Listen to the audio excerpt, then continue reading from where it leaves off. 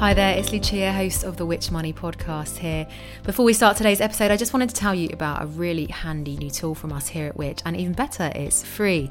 It's called My Money Health Check. All you need to do is answer a few quick questions about your finances, and then we'll do the rest, pointing you towards our brilliant Which advice that we think you'll find really useful. Once again, that's My Money Health Checks. If you want help with cutting your bills or making your money go further, it's the place for you. Just head to which.co.uk/My Money Health Check.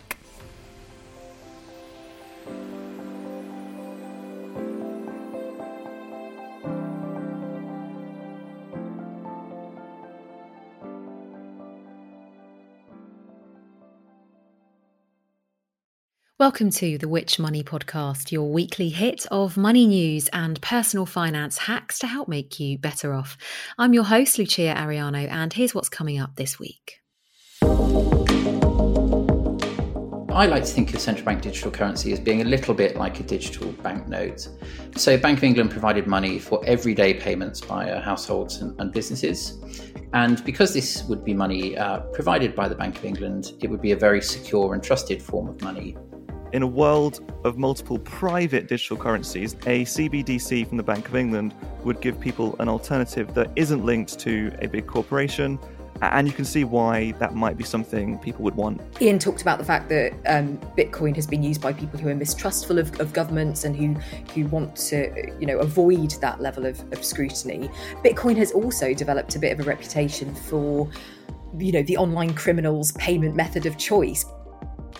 Back in April, the Bank of England and the Treasury announced it was looking into a new digital currency, one that's quite unlike anything available to us now, because it would be controlled by the bank itself, effectively making it a currency of electronic pound coins and notes. And this kind of digital payment project, owned by the bank and the government, which is a concept we'll be unpicking later, it's what's called a central bank digital currency, or CBDC. And that's a term you're going to be hearing a lot today. Now, the new currency has been dubbed Britcoin in the press, and you'll probably have noticed the interesting pun there on Bitcoin. But the two digital currencies actually have less in common than it leads you to expect, because while Bitcoin at the moment is primarily used as an investment, the Bank of England's potential currency would be meant for all kinds of day-to-day spending. So it could, in theory, completely transform the way we bank and pay for goods and services. So what better place to start than by speaking to the Bank of England itself, and Which journalist Ian Aikman has been very lucky to get an interview with the head of the bank's digital currency project, Tom Mutton, actually the first of its kind. I'll begin by handing you over to Ian as he asks what CBDC, again that central bank digital currency, is all about and why it's being considered. Then I'll be back along with Ian and Which Money magazine editor Jenny Ross to delve deeper into how it would work and what it could mean for other digital currencies as well as good old-fashioned cash. We are Which. Tom, thanks so much for coming on the show. If you wouldn't mind first introducing yourself for the listeners. Hi there, everyone. I'm Tom, and I run the Central Bank Digital Currency Project in the Bank of England. Now, can you explain to us what exactly a central bank digital currency is? So I like to think of central bank digital currency as being a little bit like a digital banknote. So Bank of England provided money for everyday payments by households and businesses. And because this would be money provided by the Bank of England, it would be a very secure and trusted form of money. And £10 of central bank digital currency will always have the same value as £10 of cash. And really importantly, central bank digital currency would exist alongside cash. They'd be complements for each other. So just as we have our Visa or MasterCard in physical form in our pockets, and often in digital form in wallets on our phones, and then we might also be able to have both physical cash in our pocket and digital cash as well. We think that central bank digital currency would most likely be accessed and used via a smartphone app. That seems the most probable route. But it's really important that people who don't have a smartphone can also still use it. And in a number of countries, people are thinking about what the opportunities for that might look like. Things like prepaid cards, for example. Who would it be providing those apps and cards? So the Bank of England would focus on its specialism of providing very safe and trusted money. So we would operate the core technology and infrastructure and would provide the item of money, but that users, whether they're shops or whether they're consumers or households, users would deal with private providers, particularly digital wallets, but maybe people providing cards who would provide the interface, and they would deal with customer services.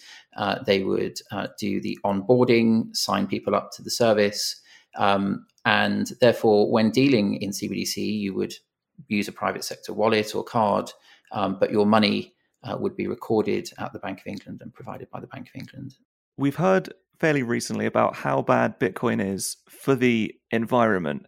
Is that a similar risk with a CBDC? No, definitely not. So Bitcoin's energy use is very much a reflection of the particular choice of technology used within the Bitcoin network. And actually, that technology is not representative of the sorts of technologies we would choose to use in a central bank digital currency. So the Bitcoin technology is known as a blockchain or a distributed ledger technology. It validates transactions by essentially broadcasting them to the network and then forming a consensus that the transaction was valid. And the computational requirements of forming that agreement and that validation are very, very intensive. That technology used by Bitcoin is not actually representative of all distributed ledger or blockchain technologies, nor is something like blockchain the only technology which is available. We might use more conventional technologies. But with all of them, they are significantly more energy efficient than something like Bitcoin. So it's really not the relevant baseline for comparison for a central bank digital currency. You've said it's an if. Now, if you were to decide we do need a CBDC in this country, what sort of timescale are we talking for when it would, at earliest, be implemented?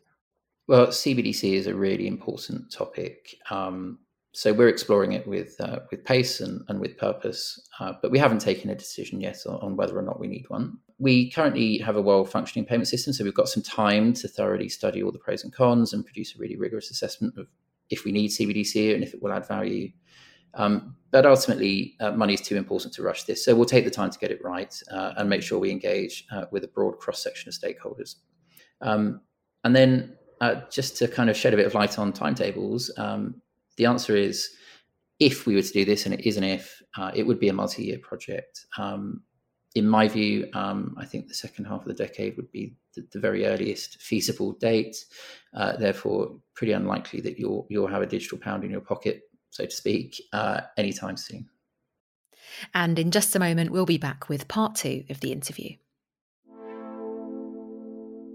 Hello, Which Money podcast listeners. Apologies for the interruption. I'm Greg Foote. I'm the presenter and producer of the sister podcast to this one called Which Investigates. And I just wanted to let you know that following our chart-topping first season, putting claims of sustainability under the spotlight, we are back with a season 2, a new series of investigations on a different subject, this time looking into concerns around tech and security. Are you being tracked online? Could your home smart devices be hacked? And are you buying things based on fake reviews? All those questions and more are being investigated, including, in a couple of weeks' time, a collaboration with Lucia for essentially part 2 of this Which Money episode, as we open up our wallets and see if the move from cash to contactless brings with it new security concerns, as we ask how safe is mobile banking, cryptocurrency, and the entire future of money itself. If any of this sounds up your street and you want to have a listen, just search for Which Investigates. The first episode of Season 2 drops this Friday. Now though, back to Lucia.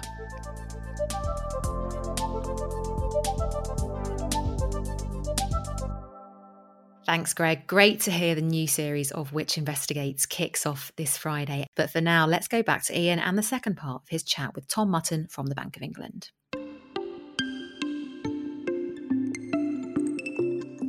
So we've talked about how it works and we talked about what it is.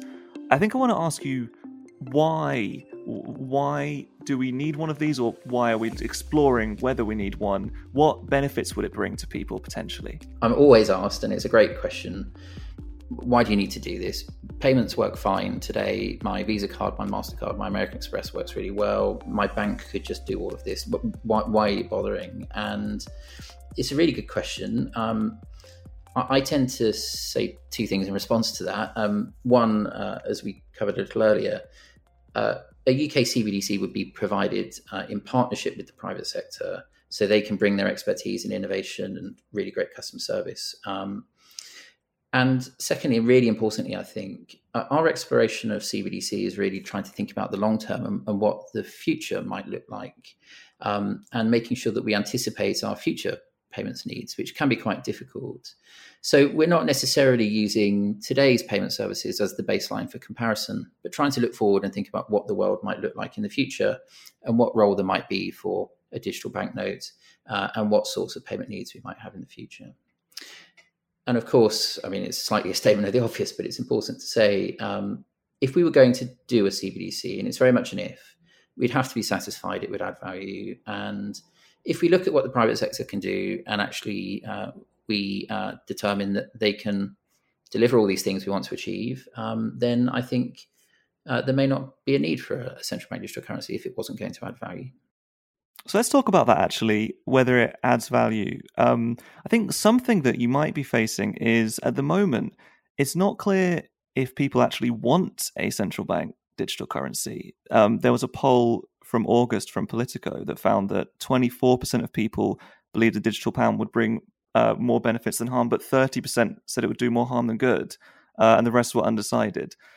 How does that play into the work you're doing at the moment? So something which we have to think about very carefully is articulating really crisply what this is doing for the user, why it's adding value, and making sure that people are equipped with enough information to understand that, and that we make that case convincingly, and obviously with an open mind, because no decision has been taken. We also, I think, have to be very conscious to look to the future and to think about not just the state of the world as it is today, where we have well-functioning card networks, many people, but not everybody has access to a bank account, but look to a future in which perhaps privately issued forms of digital money are prevalent, perhaps where cash is used even less than it is today, and ask ourselves the question of, is it important to have the option to use a publicly provided payment instrument as well as one which is provided privately? And there could be some important considerations where a central bank digital currency really could add value.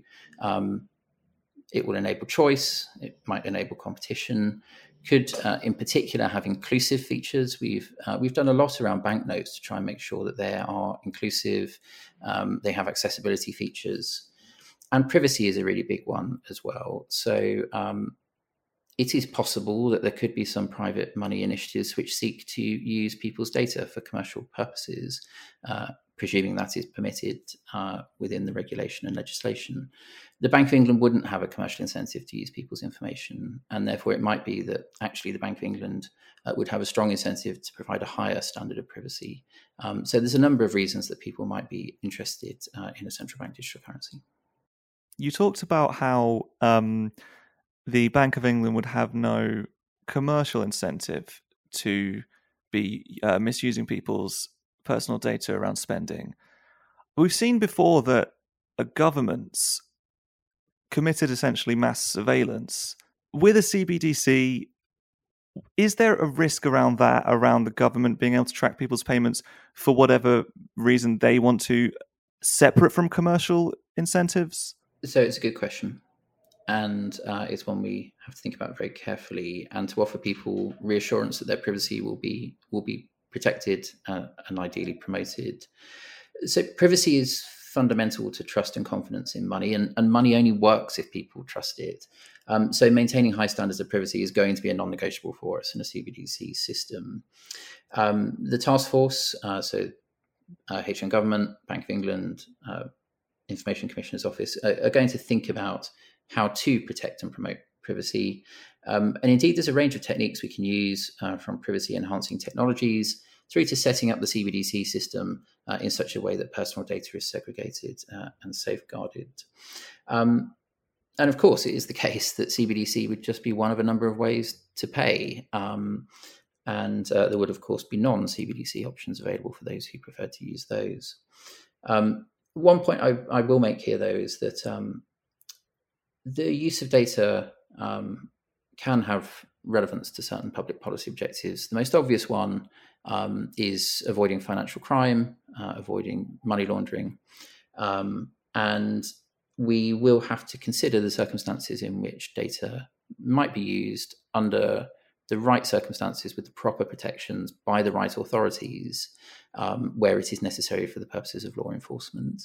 And I think exactly those sorts of discussions about how do we maintain a very high standard of privacy whilst also making sure that there is data available for legitimate and transparent purposes for law enforcement is going to be one of those issues that the task force has to consider very carefully.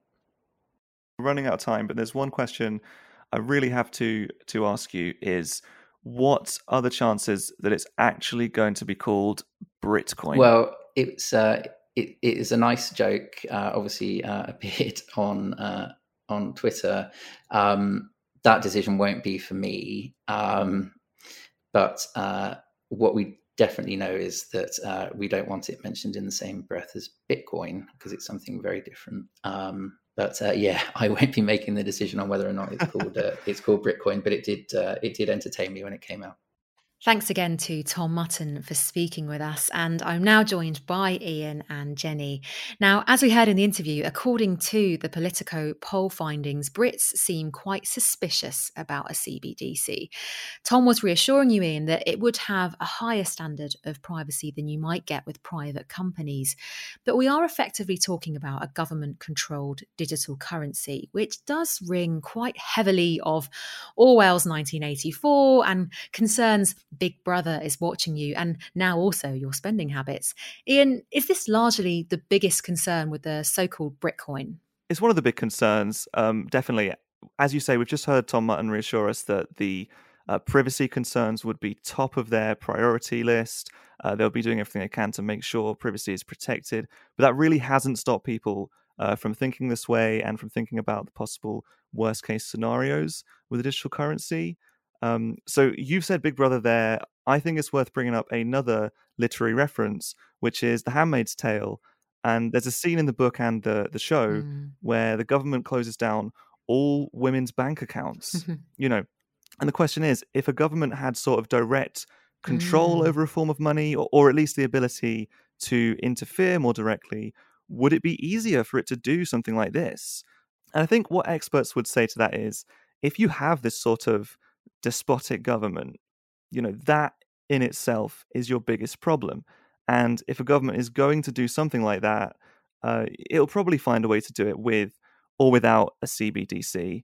And I think that's similar for the Big Brother concerns around a CBDC, is that hopefully we would not have a government that would want to use it in that way. And if it did, that in itself is the primary concern, potentially.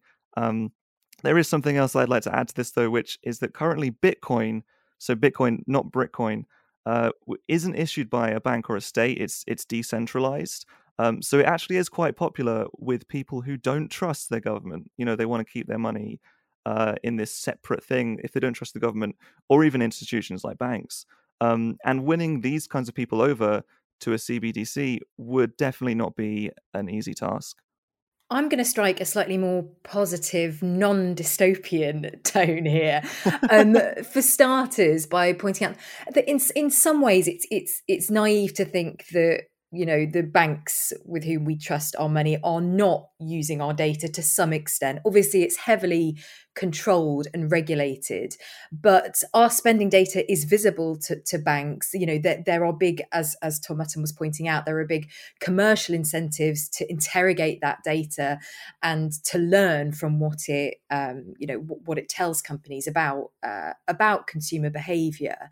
Obviously, it is reassuring that in the interview, Tom Mutton stressed that privacy is, of course, central to the concept of money full stop and why you trust banks to hold it. But obviously, it's going to be central to this project, and that obviously commercial incentives are going to be far less significant than they might be with ordinary banks. So yeah, arguably there's an incentive for a higher level of privacy there, but also, that data can be used for good as well. We heard about the potential for it to stamp out financial crime and money laundering. Ian talked about the fact that Bitcoin has been used by people who are mistrustful of governments and who want to avoid that level of scrutiny. Bitcoin has also developed a bit of a reputation for the online criminals' payment method of choice, because it is that much more secretive. So you might have seen hackers who've hacked into companies and are demanding ransoms in the form of cryptocurrency, because it is much less traceable. So that is the dark side of Bitcoin, if you like, and one of the reasons why the increased level of transparency would or could be seen as a positive in this case. So yeah, there are I was going to say two sides to the coin. That is a horrible pun, but there are pros and cons here, and it's important to take them all into account. And interestingly, it's not just the Bank of England looking into a central bank-owned digital currency. We've been speaking to Professor Gavin Brown from the University of Liverpool, who you might remember from our special episode on cryptocurrency. And he's been telling us how other countries are working on electronic forms of cash and what it means for other digital currencies. 80% of the countries around the world and their central banks are either researching or piloting or implementing this type of technology. So expect to see a digital dollar, a digital pound. All of those will be on the horizon. The Chinese are in a state where they've already piloted at the province level. Many tens of thousands of users have begun downloading their digital renminbi, or the yuan, which is their currency, and actually using that to buy and sell goods. The fact that at the time of the launch, they've also taken a hard line on cryptocurrency comes as no coincidence. You would imagine that, if you're going to launch a state-sponsored product, and there is an existing product out there which can operate outside of state control, one of the first things you want to do is to frustrate the thing that you're trying to effectively protect yourself against, in order to leave the way clear for you to dominate that playing field. So that would be my kind of working hypothesis, and it's not unique to me. I think many other people would say that as well. So it's really trying to get rid and frustrate things like Bitcoin, so that their own CBDC can have a clearer path to success, really. So can we talk a bit more about how a CBDC would exist alongside other digital currencies? But would it really be a competitor for the likes of Bitcoin? Because as it stands, Bitcoin seems much more for investors rather than making everyday payments. Yeah, I think that's the crucial distinction to make, Lucia. And we heard that loud and clear in Ian's interview, that they are not, Bitcoin and Britcoin, or whatever the CBDC ends up being called. They are two very different beasts. I mean, it's simplest to see Britcoin as a digital equivalent for cash. So its value would be identical to sterling. It's something you're going to be using, as you say, to make everyday payments. It's not something you're going to be buying in the hope that the value increases over time. I think rather than Bitcoin, maybe the competitor for, or the comparison for the CBDC would be other digital currencies privately issued by private companies. That's one of the things that I heard in the interview, is that the Bank of England is very much looking forward into the future. We heard it's going to be at least 4 or 5 years until they even bring this out, if they do choose to bring it out. And what they're thinking is that the landscape of payments could be quite different to what we see today. So there are a number of digital currencies in the works from private companies. One of these is called DM, as in the phrase carpe diem, rather than sliding into the DMs, which Facebook is working on. And you might remember its name as Libra, which is what it was called when it first was proposed a while ago. We don't know much about it yet, but one of Tom Mutton's points was, in a world of multiple private digital currencies, like potentially DM, a CBDC from the Bank of England would give people an alternative that isn't linked to a big corporation, and you can see why that might be something people would want. And to go back to another point from Tom Mutton's interview, he did stress the value in physical cash. But could an electronic version of pound coins and notes effectively be the final nail in the coffin for cash and potentially even the end to banking as we know it with debit and credit cards? I don't really see a CBDC as a threat to physical cash, I've got to say. I mean, as we all know, the shift to digital payment methods has been happening for a while now. If you look at the latest figures from the trade body UK Finance, you can see that cash accounted for 17% of all payments in the UK last year. A decade ago, that was more than half. It was 56% of all payments. But it does remain the second most frequently used payment method behind debit cards, and just over 1 million people mainly used cash for their day-to-day spending in 2020. So with that in mind, I think it's really reassuring to hear Tom at the Bank of England frame a CBDC as a complement to cash rather than a replacement. So it's clear that there's recognition there that cash, as things stand, remains an important payment method for many, many people, even as more and more people are turning to digital payments. And let's not forget as well that the birth of Britcoin, or whatever it does end up being called, if it ends up happening at all, is a long way off. And Tom Mutton was keen to stress that. He also talked about how they are anticipating future payment needs. So presumably they're envisaging a world where cash use has already dropped significantly from what it is now. And I think that's a really healthy approach to take. Innovation should be welcome. There are so many benefits to digital payments, from convenience to security. But that does need to be balanced with an understanding of where consumer behaviour is currently at, and a recognition that if we move too quickly towards cashlessness, an awful lot of people are going to be left behind. It was good to hear as well in the interview the mention of inclusivity. An acknowledgement that, well, first of all, not everyone is has moved beyond cash yet, but also not everyone has a smartphone or wants one, and that may well be the case, further down the line where Britcoin is closer to becoming a reality. And it's for that reason really that I think it's unlikely that an electronic version of banknotes and coins will necessarily bring about the end of debit and credit cards too.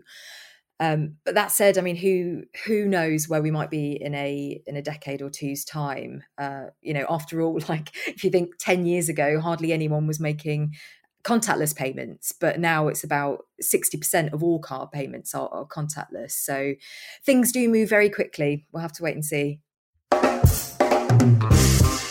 Thank you to Jenny and Ian, and thank you for tuning in to this week's episode of the Which Money podcast.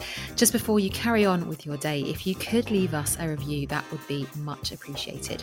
More reviews mean more people will hear the show and its wealth of advice. And of course, we'd love to hear your thoughts on so-called Britcoin, and if you have any questions off the back of today's show.